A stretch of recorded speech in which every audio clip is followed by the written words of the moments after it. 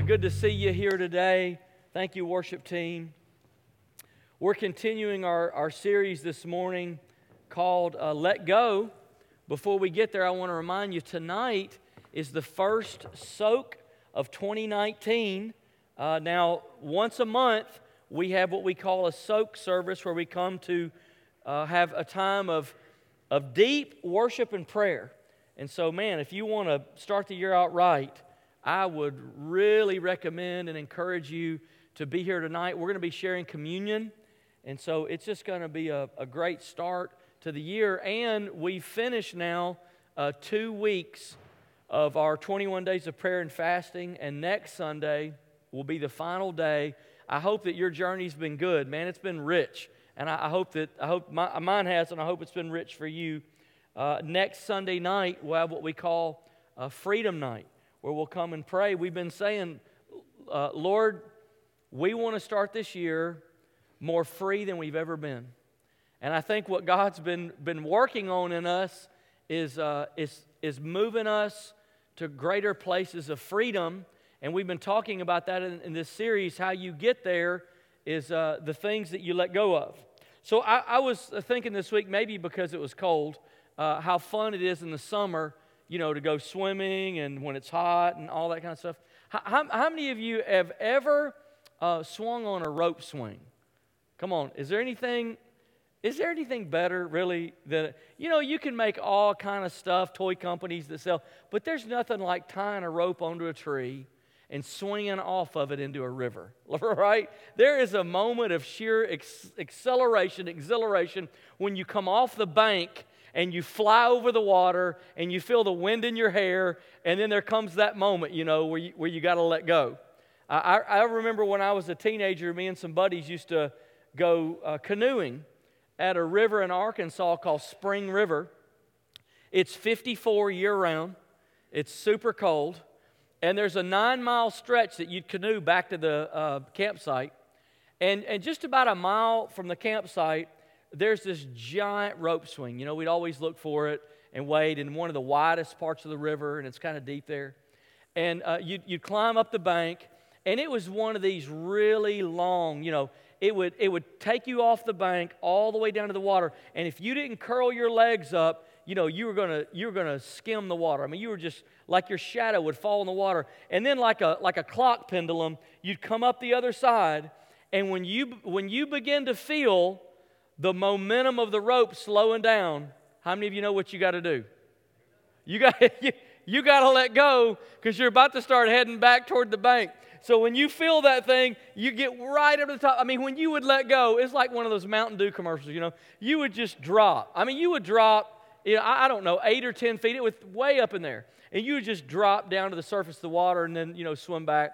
About 3 swims back is all we could do because it was so far. Well, one of my buddies was on the rope swing, and you can't always see every direction from up on the bank. There were some bushes there, and there's this canoe full of people coming down. And we said, no, don't go now. What? Don't go now. Let go? No, don't go now. And here he comes, whistling across there. And we went, oh no. And he cut across in front of that canoe and missed it as he went out to the water. But the canoe's going downriver and keeps moving. And we say, let go! You know what's going to happen? He's going to come back. Look, and I don't know what happened to him. Something about that canoe being in the water so freaked him out that rather than getting out to the middle and just letting the rope go, he panics and locks down on it. And so here he comes back toward the canoe. And the people's eyes are getting bigger, and our eyes are getting bigger. We're like, let go of the rope. And I'm telling you, he broadsided that canoe and clipped it between his knee and his hip. And it was like a car wreck, like a football team hit the side of it. And he slammed straight into it, almost knocked it over, came out the other side, and went head first down in the water. And I'm thinking, here our buddy is in the river with broken legs, or something. Now, as it turns out, his ego was hurt, and he had a big bruise, but other than that, he was okay. Now here's what's funny about this whole thing. Had he just let go while he was swinging, he would have had a lot more fun than if he would have held on. Man, that is really what this whole sermon series is all about. God has a wonderful life of freedom and joy and life, abundant life for you. But it's out in the middle. And you're not going to get there by holding on to everything that life has done to you and dragging it with you. There are some things you got to let go of. And when you let go of them and let them go to God, you are going to be right out in the middle of the river and you're going to experience the full life God has for you. That's what we've been talking about. Sometimes it's not the thing that's missing that's holding you back. It's the thing that you won't let go of. So the last 2 weeks, if you've missed one of the services, I'd encourage you to catch up on our podcast. We've talked about letting go of idols. Last week we talked about letting go of lies. Because it's the thing, the only things in life that can hurt you are the things that you won't let go of. Once you let go of them, they can't hurt you anymore. So today we're going to talk about letting go of unanswered questions. I remember when Stacy and I first were wrapping up our college time, and we were looking for a place in ministry to go. And we landed at a church in Auburn, Alabama, so you know it wasn't God's will for us to be there. But I'm sorry. But it's all over now. Everybody that needed to lose has lost, okay? So you can go ahead and revel in that. So we landed in Auburn, Alabama. And, man, it was, for me, it was more important for me as a person who came from a mostly non-Christian environment that I don't repeat what's been done in my family, that whatever the best way to live the life of God is, that's what I want to do. And so I wanted to make sure that every step we took, we were in God's will. It was very important, nothing more important to me than that. And it was an excruciating process to try to figure out, God, is this where you want us to go or not? And we went there, and we did not fit. We stayed at that church for 9 months. We did not fit. We did not belong. There was a lot of differences and all of that. And so I remember as we got to the end of that, it was so hard for me to let go. It was so hard for me to make that transition. And actually, Pastor Mark was kind to me and talked for a few hours with me and helped me through that transition. And we ended up leaving. And so then I had to deal with the thing, what have I done? I mean, we had been married for 1.5 years, and I'm a new husband and a new pastor and trying to figure out how to follow God's will, how to hear His voice, how to know what He wants us to do. And now it's not just me. I'm responsible for my wife too. And so I'm saying, what have I done? Did I mislead us? Did we go the wrong way? And that haunted me for several years because I never could figure out, was I not supposed to go there? Or is that what you actually wanted me to do? And you know what? I drugged that question around for probably 3 or 4 years. And if I'm totally honest with you, today I still don't know the answer.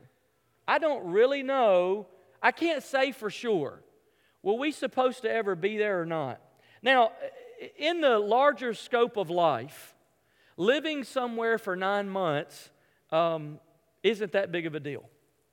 But the truth is, you and I have unanswered questions. We all have unanswered questions. And oftentimes, they're much bigger. Although that one was the biggest one of my life at the time, they're often, bigger than that. So that's what I want to talk to you about today. And we're gonna get to some deep areas. And I want to go ahead and say to you, we're going to touch on some sensitive things. So I want to do that tenderly, and I want to warn you a little bit. I remember a couple in our church in Mississippi. They were an elderly couple by this point, but when they were younger, they had a teenage son who they had sent off to a lock-in. He was a real active part of their youth group, and he went to their church to be part of the lock-in. And while they were, just goofing off, a freak accident happened. The basketball backboard somehow separated from the wall or the roof of the gym, wherever it was, and it fell on that kid and killed him. And that couple had, can you imagine the questions you would ask? Like you've got kids running the street, selling drugs, doing God knows what. And here this kid is at church, following God with all his heart, doing his best. I mean, if we're honest, the question why has to cross your mind. Why would God allow something like this to happen? I stood in the labor and delivery department of a hospital late one evening because a couple in our church had called and said, we're having a baby, and it's one of our board members and his wife. And so I went down to be there, and by the time I got there, something had gone wrong, and she had lost several pints of blood, and the baby was stillborn. The baby was fully formed, but wasn't alive, and didn't survive.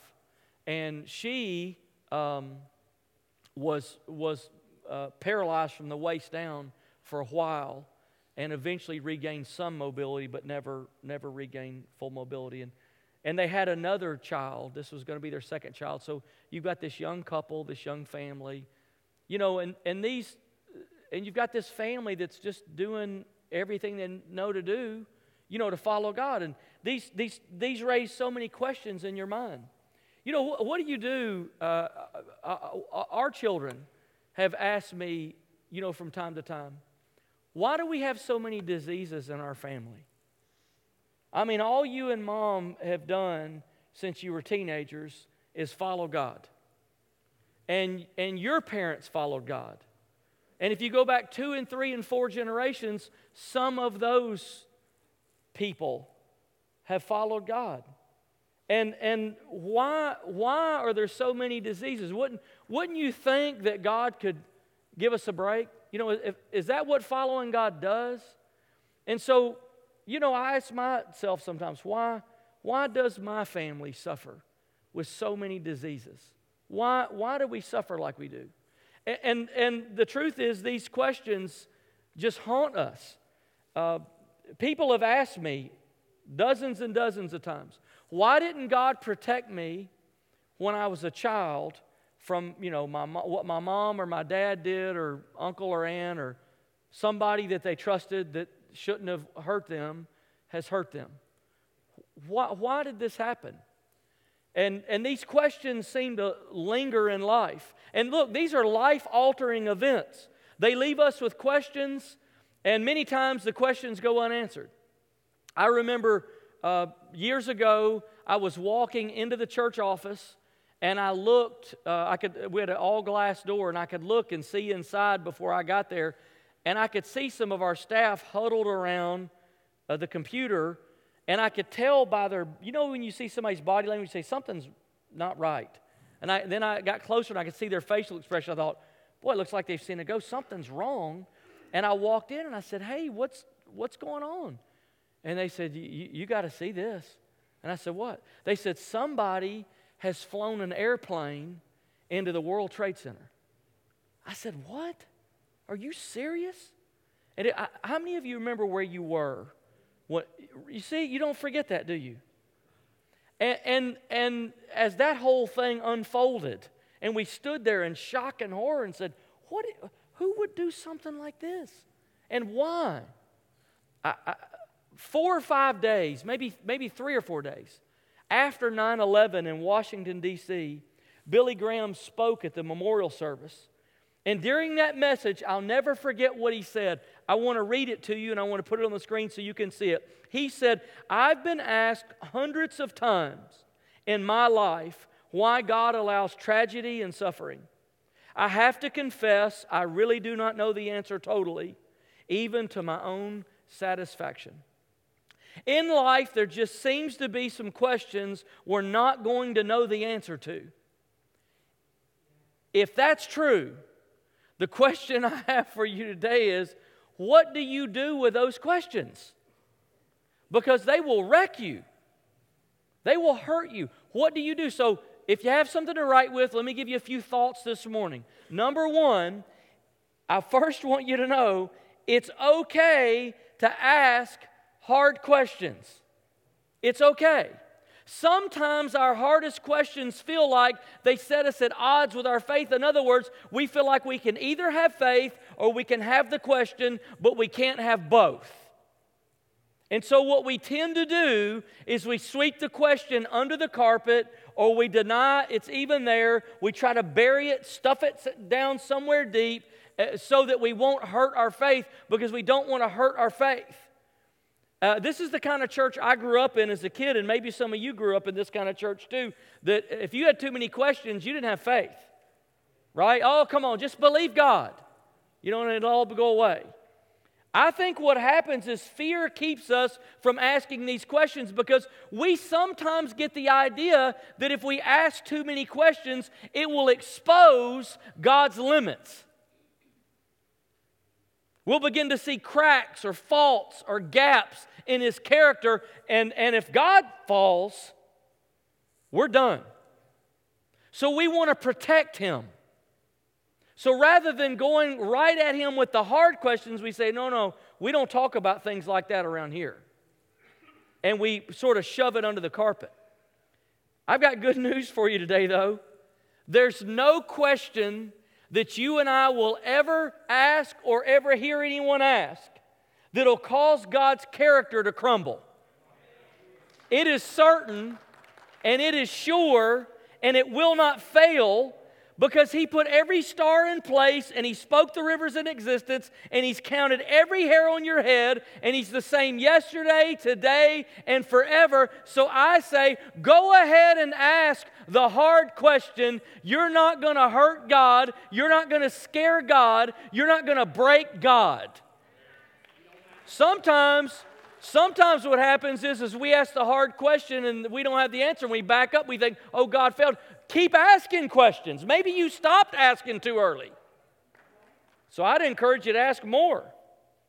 We're free to ask God questions because we can rest on the fact that God's God. And He's never going to change. Okay, but what I'm talking about this morning is after that. What happens after you ask the question? What do you do once you've done all you know to do, and the people who love you around you have given you the best answer they've got, but it's not really satisfactory? You've searched the Bible, you can't find the answer there. You've prayed, and the answer just isn't any clearer. What do you do after that? Well, here's the second thing I want you to know. God sometimes uses unanswered questions for our good. Now, let me unpack this for a minute. If you heard enough and you're sincere enough, you and I unconsciously believe that wouldn't the answer to the toughest questions bring me some relief and at least make sense out of what happened? In other words, if you just knew why, wouldn't it help you bring closure? Not necessarily. It sometimes seems cruel that God won't answer some of our questions. Why aren't all of our questions answered? Let me give you one possible answer. The Bible says that knowledge puffs up, but love builds up. So what does that mean? There is a limit to how much knowledge you and I can handle before we begin to turn away from God. Now, I'm not advocating ignorance. I'm not suggesting we live like cave people. That's not what I'm saying. But I am saying you can outgrow your character, you can outgrow your integrity, you can outgrow your spirit, and you can outgrow your soul with too much knowledge. You'll get top heavy and tip over. You'll know more than you know what to do with.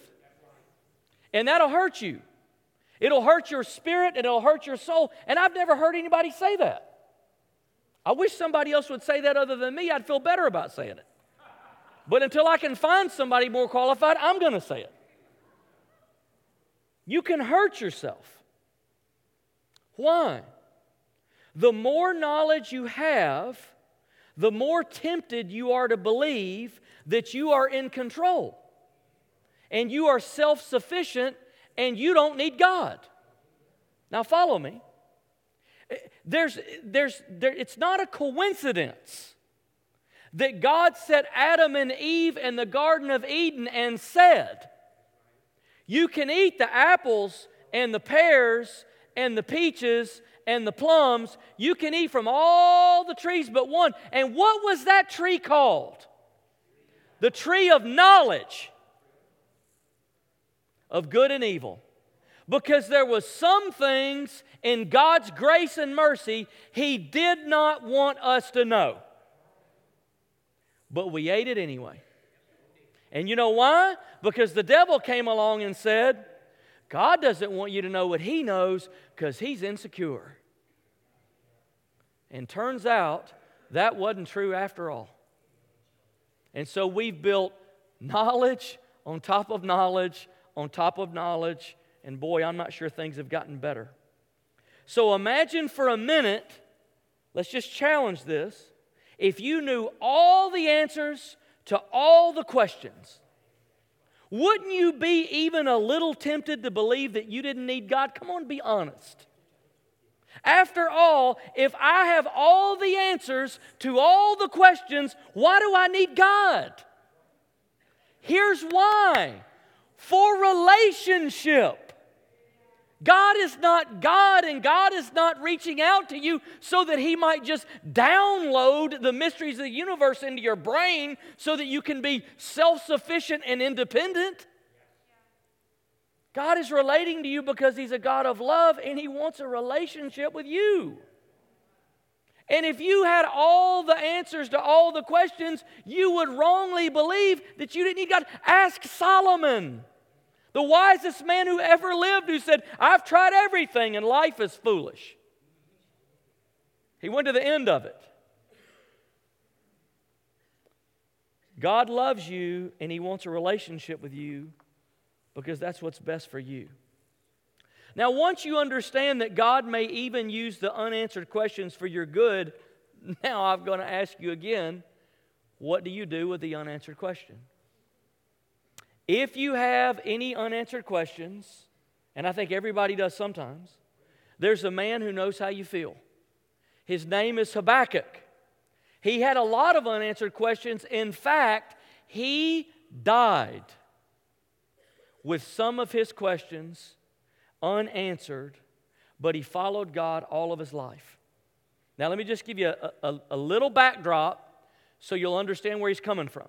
Habakkuk lived at a time when his nation was in spiritual renewal and people were passionately following God. The nation was expanding, but then their passion for God died, and the nation turned violent and corrupt. And he watched the nation rise, and now it's falling, it's dying, it's turned evil and corrupt, and the leadership is corrupt. And the king that was leading the nation was now evil, and he was trying to undo every righteous thing the king before him had done. And Habakkuk was discouraged and disillusioned about all this.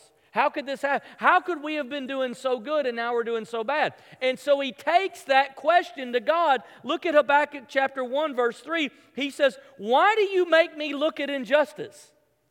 In other words, I didn't cause this. I didn't have anything to do with it. I followed you. Why do you make me look at injustice? Why do you tolerate wrongdoing? Destruction and violence are before me. There's strife and conflict about. Habakkuk prays this desperate prayer, and he asks these why. Don't you find it's usually why questions? Why was I born this way? Why do I deal with this? Why did my parents do that? Why have I been wounded the way that I have? Why? Why did that tragedy happen? Why did that good person suffer that way? And God replied, listen to this, but He didn't answer. You know the difference in a reply and an answer? He replied, He just didn't answer his question. And God's answer or reply actually increased Habakkuk's disillusionment. Now, look at verse 12. Habakkuk begins to work some of this out, try to work some of it out. And listen to what he says about God. Verse 12, Lord, are you not from everlasting? My God, my Holy One, you will never die. You, Lord, have appointed them to execute judgment. You, my rock, have ordained them to punish. In other words, this foreign nation that God has sent in to punish God's people because of their evil and they turn their back on God. Habakkuk is saying, I recognize that you're sovereign and you're from everlasting and you're eternal and you've chosen all this to happen. And that's right. Now, here's what I want you to realize. Habakkuk's theology is absolutely correct. Now, hold on to that thought. Look at verse 13. Your eyes are too pure to look on evil. You cannot tolerate wrongdoing. Here he is. He believes the right thing. His theology is accurate. But listen to the question. Why then? He's back to the why. Why do you tolerate the treacherous? Why are you silent while the wicked swallow up those more righteous than themselves? Why do you let wicked people hurt righteous people?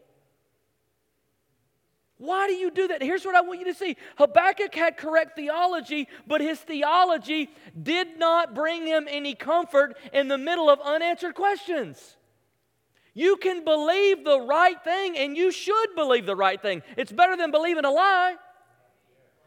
It's important to believe the right thing. It's important that your theology is right. But here's what I want you to know. You can have the right theology and still find no comfort in the middle of unanswered questions. Boy, that's a good word for all of us when somebody's suffering. We want to speak the right word, you know. And we tell them, and they look with hollow eyes. And they say, I know that's true. It just doesn't help. It doesn't change anything. I'm still hurting. The only thing that will bring you comfort in the middle of an unanswered question is to surrender to God in His presence. At that moment, correct theology might protect you from going the wrong way, but it's not going to comfort you. What will comfort you is the presence of God. The book of Habakkuk ends without an answer. We have replies. We don't have explanations. So listen to the last 3 verses of the book. Habakkuk resolves his suffering in prayer. Habakkuk 3:17. Though the fig tree does not bud, and there are no grapes on the vines, though the olive crop fails, and the fields produce no food. In other words, this foreign nation has come in and ravished our crops and our fields. Like you look out there, it's barren, it's been destroyed. And no cattle, though there are no sheep in the pen and no cattle in the stall, these evil people have come and stolen all our food. What does he say? Yet I will rejoice in the Lord. I will be joyful in God my Savior. The sovereign Lord is my strength. He makes my feet like the feet of a deer. He enables me to tread on the heights. Now remember, Habakkuk died. And this is how the book closes. That's the last verse. Like we don't have a postscript that, oh, and by the way, voila. Habakkuk died with some of his questions unanswered, and he had to journey through life not ever having an adequate explanation to his questions. Did you know that Habakkuk has been called the prophet of faith and the optimist? Did you know that? That's what scholars call him. He is the most eloquent writer in the Old Testament on the subject of faith. Isn't that ironic? After what he's been through? His name means embrace or wrestle. There's some things you and I are going to have to wrestle with. And some things we're going to have to embrace if we're going to live this abundant life of faith. Probably unanswered questions is one of those. We don't have to have the answers. Here's what Habakkuk teaches us. We don't have to have the answers to live a full life of faith. Thank God. So I'm going to ask you one more time. What do we do with the unanswered questions?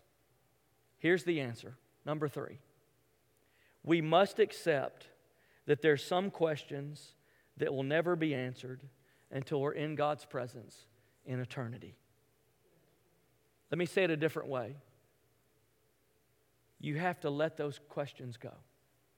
You have to say, God, underneath your goodness and mercy, I trust that you're going to do the right thing and you're going to work this out. And I trust that knowing you is enough. Therefore, it's not necessary for me to have an explanation in order for me to live a vibrant life of faith and peace and joy. So I let the question go.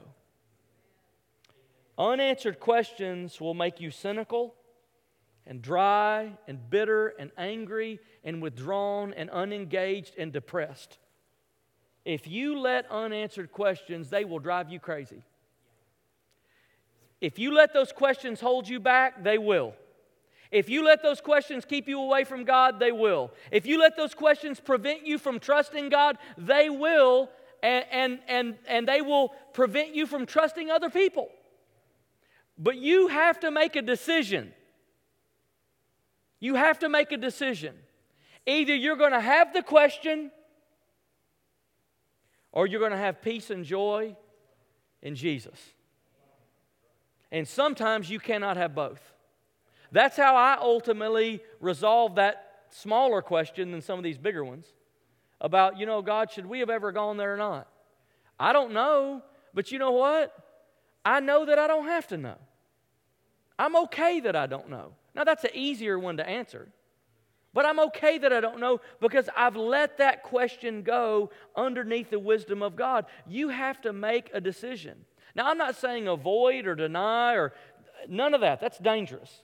I'm saying ask the question, ask it again, ask your friends, ask people you trust, look in the Bible, pray. But after you've done all that, if you're still dragging that question around, there has to come a day where you say, under God's grace, I am not going to let this question hold me back. Without the answer, I can move forward because I have the answer.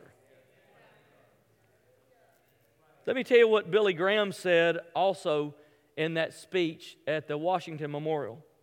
He said, I have to accept by faith that God is sovereign and He's a God of love and mercy and compassion in the midst of suffering. Did you know, maybe it will help you to know, did you know that Jesus had at least one unanswered question that He asked? You know, Jesus was fully human. If He didn't have unanswered questions, He doesn't know what we go through. But He did. He had at least one unanswered question. And do you know when it came? It came when He was suffering on the cross. Isn't that when they always come, when you're at your worst? Matthew 27:46. About 3 p.m, Jesus cried out in a loud voice, my God, here it is.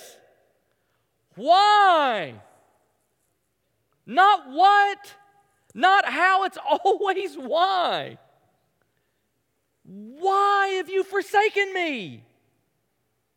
In His humanity, He experienced full abandonment from the Father.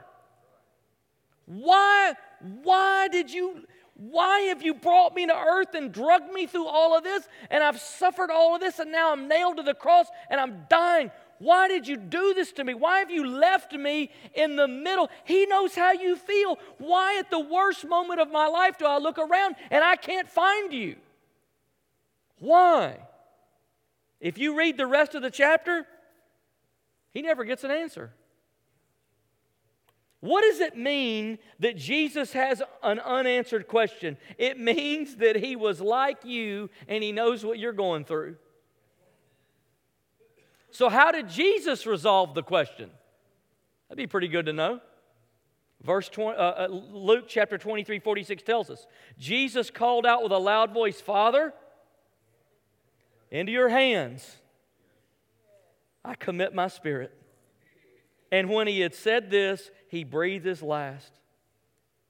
Jesus committed His spirit to the Father regardless of what was happening to Him. He would not let the pain of the moment shake His dependence on the Father, even though it was not explainable. With an unanswered question, Jesus breathes His last breath and says, I will not turn my back on the Father.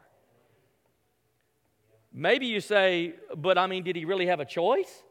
He was nailed to the cross. Where was He going? Well, the Bible says He could have called thousands of angels to come and get Him. So, yeah, did He have He had the biggest choice in history. Yes, He had a choice. Of course He had a choice. But Jesus preferred to die with an unanswered question than to separate from His Father and seek answers on His own. He wouldn't do it. So you may be thinking, yes, but Jesus died. That didn't turn out very well, didn't it? 3 days later, the Bible says the stone rolled away, and they came and looked in a black, empty hole and said, He's gone. Where did He go? He was resurrected. So what does Jesus' resurrection teach us about unanswered questions? Here's what it teaches us. The ultimate answer to all of life's questions is resurrection. They will be settled at the resurrection. Dead things come to life at the resurrection. And then it'll make sense. And then it'll all make sense. And boy, how happy will you be then that you let go of all that junk and you didn't live a life dragging around all those unanswered questions, because when the curtains are pulled back and you see what was going on in eternity, you go, oh man, am I glad that I let that junk go while I was on earth. Letting go of unanswered questions is like letting go of that rope swing. It's scary. You might have to hold your breath. You might have held on to that thing so long you can barely pry your hand off of it. But can I just tell you, when you separate yourself from that thing and surrender that question to God, well, there'll be a moment of exhilaration and joy and peace that'll come into your life. You'll be out in the middle of the river, swimming, smiling, saying, hey, my turn. Can I go again? It's counterintuitive. And it may go against everything you've done till now. But my invitation to you this morning is take a chance. I'm glad I'm not dragging that question around anymore. It only slowed me down, and it only held me back, and it only prevented me from experiencing the full life God wanted me to have. I don't know the answer. Go ahead and ask. I'll probably tell you, I'm sorry. I'm sorry for what you went through. I hate how you've hurt. I know God hates it. He's not for it. God doesn't orchestrate. God doesn't cause. He's not behind the curtain somewhere hoping that those things happen to us. He grieves over them. But the truth is, I don't know the answer why. I don't know. And I'm pretty sure to some of the harder questions, you're never going to know either. So what are you going to do? Are you just going to lock down and say, I refuse to take another step until I find the answer? You can do that. And you won't take another step. And you can just sink on that ground which is made of mud. Or you can put your feet on a rock. And you can say, God, I know there's storms that come in life, but I trust what I'm standing on. Somehow, although I don't know from which direction, I don't know when the next one's coming, I don't know how it's going to feel, I don't even know why it's going to get here.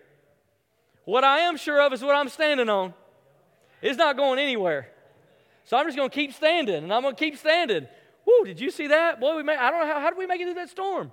I guess this old rock's okay. Guess we're going to make it. Would you stand with me this morning? I'm going to ask our prayer team if you'll come. Would you close your eyes and open your heart? I believe with everything inside me, God wants you free. He loves you and He wants you free. And boy, in this series and in 2019, we have seen wonderful moments of freedom.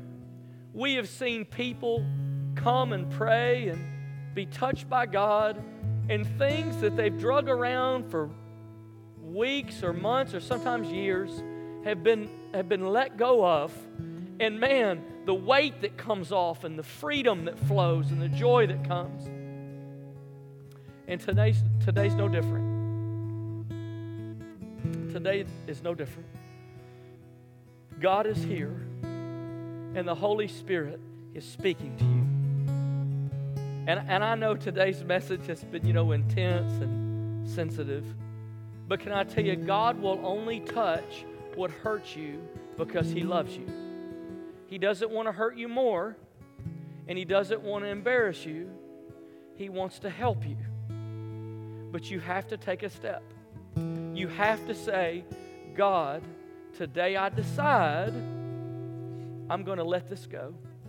So maybe today you don't even know if you have a real relationship with God. Can I tell you, unanswered questions prevent people from coming to a relationship with God all the time. And maybe you're here, I guarantee you there's someone here and you've said, man, maybe you didn't even know what it was till today. But now you realize, man, what happened in my childhood, or what happened to my mom or dad, or whatever, what happened back there? I just can't become a Christian. I can't give my life to God. I can't until I find out why. Why would God let that happen? And can I tell you today, God has a special invitation for you. He loves you and He wants to show you His love. And you might have to let that question go today in order to start a real relationship with Him. It might be the thing that has kept you from starting a real relationship with Jesus. And with nobody looking around, if that's you today, and you say, would you just pray for me? There are some things I don't know, and I guess they have held me back. But today I want to start. I want to renew a real relationship with God. If that's you, would you just lift your hand up? You don't have to lift it high. Just kind of wave at me so I can see you. And we want to pray for you today. Would you just lift your hand so I could see it? Yeah. Okay. Thank you. Now you may be here and you say, there's something that's been preventing me from going all in with Jesus. Maybe you can't explain it. Maybe you don't even know why you've been hesitant or withdrawn or nervous, or you trust God and then you peel back. You grow a little bit and you shrink back. And you're caught in a cycle where you go forward a little bit and then back a little. Forward a little bit and then back a little bit. Just maybe what's holding you back is a question that's never been answered. But here's what I want to offer to you today. If there's something in your life that you need to let go of, whether it's a question or a sin or a habit or a fear or a relationship or a thought pattern, whatever it is, this morning I want to ask you, what has the Holy Spirit said to you? If He's come to your life and said, there's something that I want you to let go of, would you just, with every eye closed, would you just lift your hand and say, yeah, that is me. Man, God's been dealing with me, and would you pray for me? I need to take a step today to let this go. Just lift your hand. Yeah, yes. Thank you. Yeah, I see it in the back, in the middle. Yeah. Somebody else. And God's been doing wonderful works of grace. Here's what I want to do. I'm going to begin to pray. And as I do, if there's something that you need prayer for, something you need to let go of, or if there's something you need from God today, as I begin to pray, I want you to come and let the prayer team pray for you. And let's let the presence of God fill your life and your situation. Would you go ahead and begin to come now? Lord, I thank you today for the grace of Jesus Christ that we feel in this room. I thank you for the love of God that is at work, ministering and moving and calling. And even now as we pray, your voice is calling and inviting and revealing the love of God. So Lord, as we pray today, may your love fill this place. As the worship team begins to sing, if you need prayer, I want you to come right now. I want you to come. Take a step of faith. Say, Lord, today I let go. Lord, I let this thing go.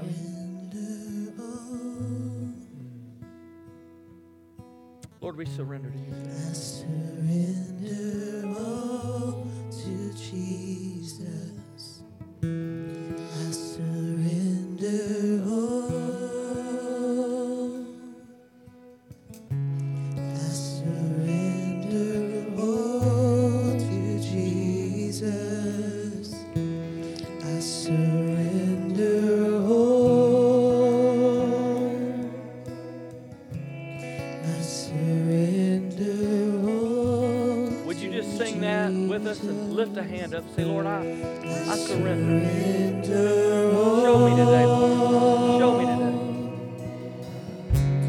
I surrender all to Jesus. I surrender all. I surrender all to Jesus. I surrender all. Just another minute. I surrender Come on, just let the Holy Spirit to talk to you, Jesus. call you, and move. I surrender all. He's inviting you. I surrender all to Jesus. You are my life. May you be lifted high. There is no other like Jesus Christ. You are my story. You're my everything. You are my glory, my God and my King. You are my rock, and you never change. The worship team sings that through again. If you need prayer, I want you to come. Our prayer team will wait for you for a few minutes. If you need to be dismissed.